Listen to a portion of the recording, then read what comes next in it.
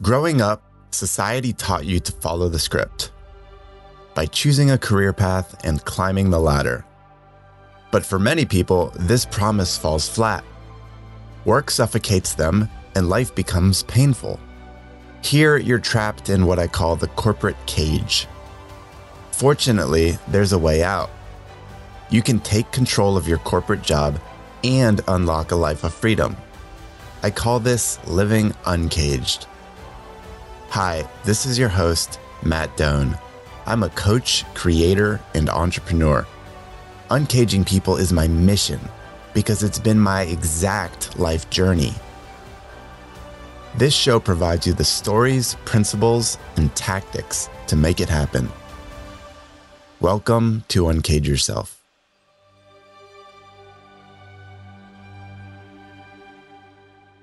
Hey there, my friend. Today I want to talk about investment. Not just purely the financial investments that I know we're all so obsessed with, and for good reason, but I want to get deeper on this concept with you and show you what a lot of us are getting caught up in these days and the average mediocre results that it produces. Remember, we're living the uncaged life. We want to create remarkable results in our lives, right? Now, before we get started, just a reminder, if you're getting great value from Uncage Yourself, I'd really appreciate if you jumped on over to Apple Podcasts and or Spotify and left a quick, honest review. It really helps us get the word out to those we're hoping to serve. All right, now on to the episode. I'd like to start with a quote from my friend and fellow freedom coach, Maurice Philogene. He said this: "Few people know how badly fees kill wealth." Here, Mo is talking about 401k programs. This is where you're investing year over year, usually through your employer, to save for retirement. It's deferring your ability to access those funds until retirement. And he's highlighting here how we just don't understand the fees involved and what we're getting hit with as we let that investment take place year over year for decades. And over the course of this time, a family, a person gets hit really badly. They get taxed. Why? Because of their apathy, because they don't do the research, they don't do the education, they don't understand what this one path is doing. It's the popular path, and they go down it because that's the popular path. Now, Mo's warning here about 401k programs, yes, this insight matters for your finances, but today, I'd like to extrapolate this idea more broadly. Here's the problem. Most people are willing to 401k their life away. Here's what that looks like. You're planning to live in the future, not now. You can't access these deposits for decades.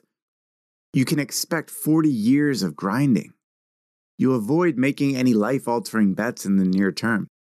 You play it safe, slow, and steady.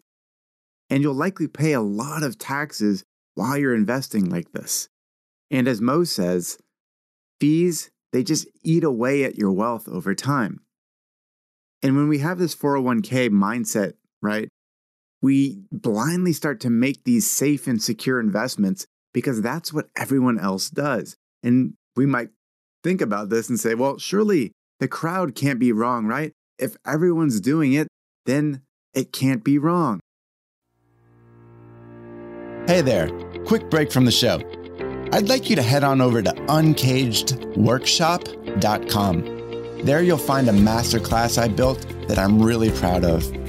You'll see how you can end corporate burnout, reclaim 30 to 50% of your time, and learn to be there for loved ones. This is my absolute life's mission, so I'm really proud to share this masterclass with you. Again, head on over to uncagedworkshop.com. All right, back to the show. Mo's point is really that there's a whole industry that makes it look like the 401k deposits you make are the appealing, most sensible thing to do. That's their job, to make it look that way. And let's be clear, in this episode, I'm not here to knock the 401k. I'm not here to knock any sort of investment plan. I believe deeply in the idea of financial compounding. But again, when you step back But what I'm here to highlight is a deadly trap. When you 401k your life away. This means purely living for the future. It's never about now. It's always safe. It's never adventurous. So we've got to ask ourselves, how did we end up like this? Well, there's two big reasons that I'd like to break down with you here today. Number one, as a society, we're addicted to safety nets. And number two, we're programmed to chase the deferred life plan. Let's start with the first one, being addicted to safety nets. You see, we work hard for safety nets. Our survivalist, risk-intolerant brains, we are wired to seek safety nets. We want these safety nets because they bring us options. We love options, right? The problem is we keep collecting these safety nets without ever cashing in these options. As the blogger Jack Rains said, we become obsessed with creating optionality. In tandem, I'd like to highlight a snippet of writing from the Harvard professor, Dr. Mihir Desai. He talks about optionality can actually bring lots of trouble. Optionality isn't always a good thing. Here's what he says in a recent piece. This emphasis on creating optionality can backfire in surprising ways. Instead of enabling young people to take on risks and make choices, acquiring options becomes habitual. You can never create enough option value, and the longer you spend acquiring options, the harder it is to stop. The Yale undergraduate goes to work at McKinsey for 2 years, then comes to Harvard Business School. Then they graduate and go to work at Goldman Sachs and leave after several years to work at Blackstone. Optionality abounds. This individual has merely acquired stamps of approval and has acquired safety net upon safety net. These safety nets don't end up enabling big risk-taking. Individuals just become habitual acquirers of safety nets. The comfort of a high-paying job at a prestigious firm surrounded by smart people is simply too much to give up. And when this happens, the dreams that those options were meant to enable slowly recede into the background. For a few, these destinations are in fact the dreams come true. But for every one of those, there are 10 entrepreneurs, artists, and restaurateurs that get trapped in those institutions.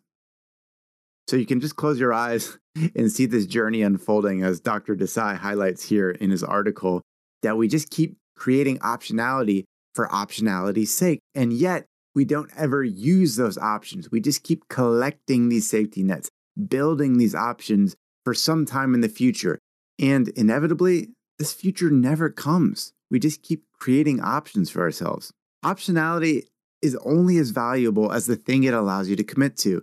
And if you never commit to something, that optionality dies with you. It's worthless. It's unable to be redeemed. Instead, we should think about it differently. Doing something meaningful implies giving up optionality. Think about buying a house, getting married, having kids, or spending money on something big and meaningful. All of this reduces optionality, but all these things, to many people, are worth doing. So this endless pursuit of optionality just results in us deferring everything to a future that may never happen. We have to break this cycle. So maybe you see yourself in this situation. Maybe you've been creating options for years, doing all the things, going down the default path, checking all the boxes. It's time to start living, start cashing in these options. Please don't defer. Now that brings us to our second point, the deferred life plan. I found a recent poll of high net worth millennial investment bankers, and I found some pretty shocking, yet not so shocking stats. In this poll, more than 50% of the people earned more than $250K, and 11% actually earned more than $750K in a year. Now, you've got to ask yourself, well, surely these Ivy League MBAs and all these 80-plus hour weeks, they're paying off, right? Look at their salaries. Life looks dreamy on the outside. It seems like they've made it. But inside, when you look at those survey results, these people are actually freaking out. They admit they have no time, their health is hurting, they crave connection with others, and if given the option to continue on their current career path, only 3% would continue down this path. As successful as they are, only 3% would continue. That's telling. Right here, this is a perfect example.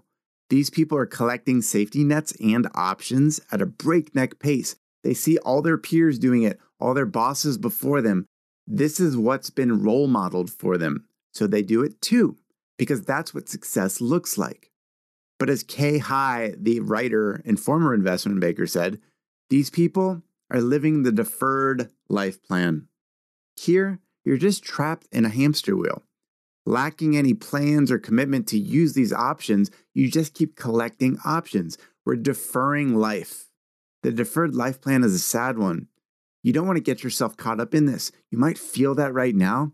So if you feel yourself deferring living, as if you're just 401k'ing your life away, it's time to step back and think about this. Is this the life I want to live? Are all these options, are all these safety nets actually creating the life I want? Am I proud of what I'm doing here? Am I proud of what I'm creating for my family, for the next generation that I'm creating here? And you know what? With all this deferral, who's to say you'll even have the chance in the future to use these options? Cash them in now. Cash some of them in. Use it to create a life you're proud of, to build new things, to create something of your own, to even carve your own path off the default one. Okay? So we've talked about two things here so far. Talked about the idea of collecting safety nets. We're addicted to them. And the second one is this idea of the deferred life plan. It's what many of us are doing right now.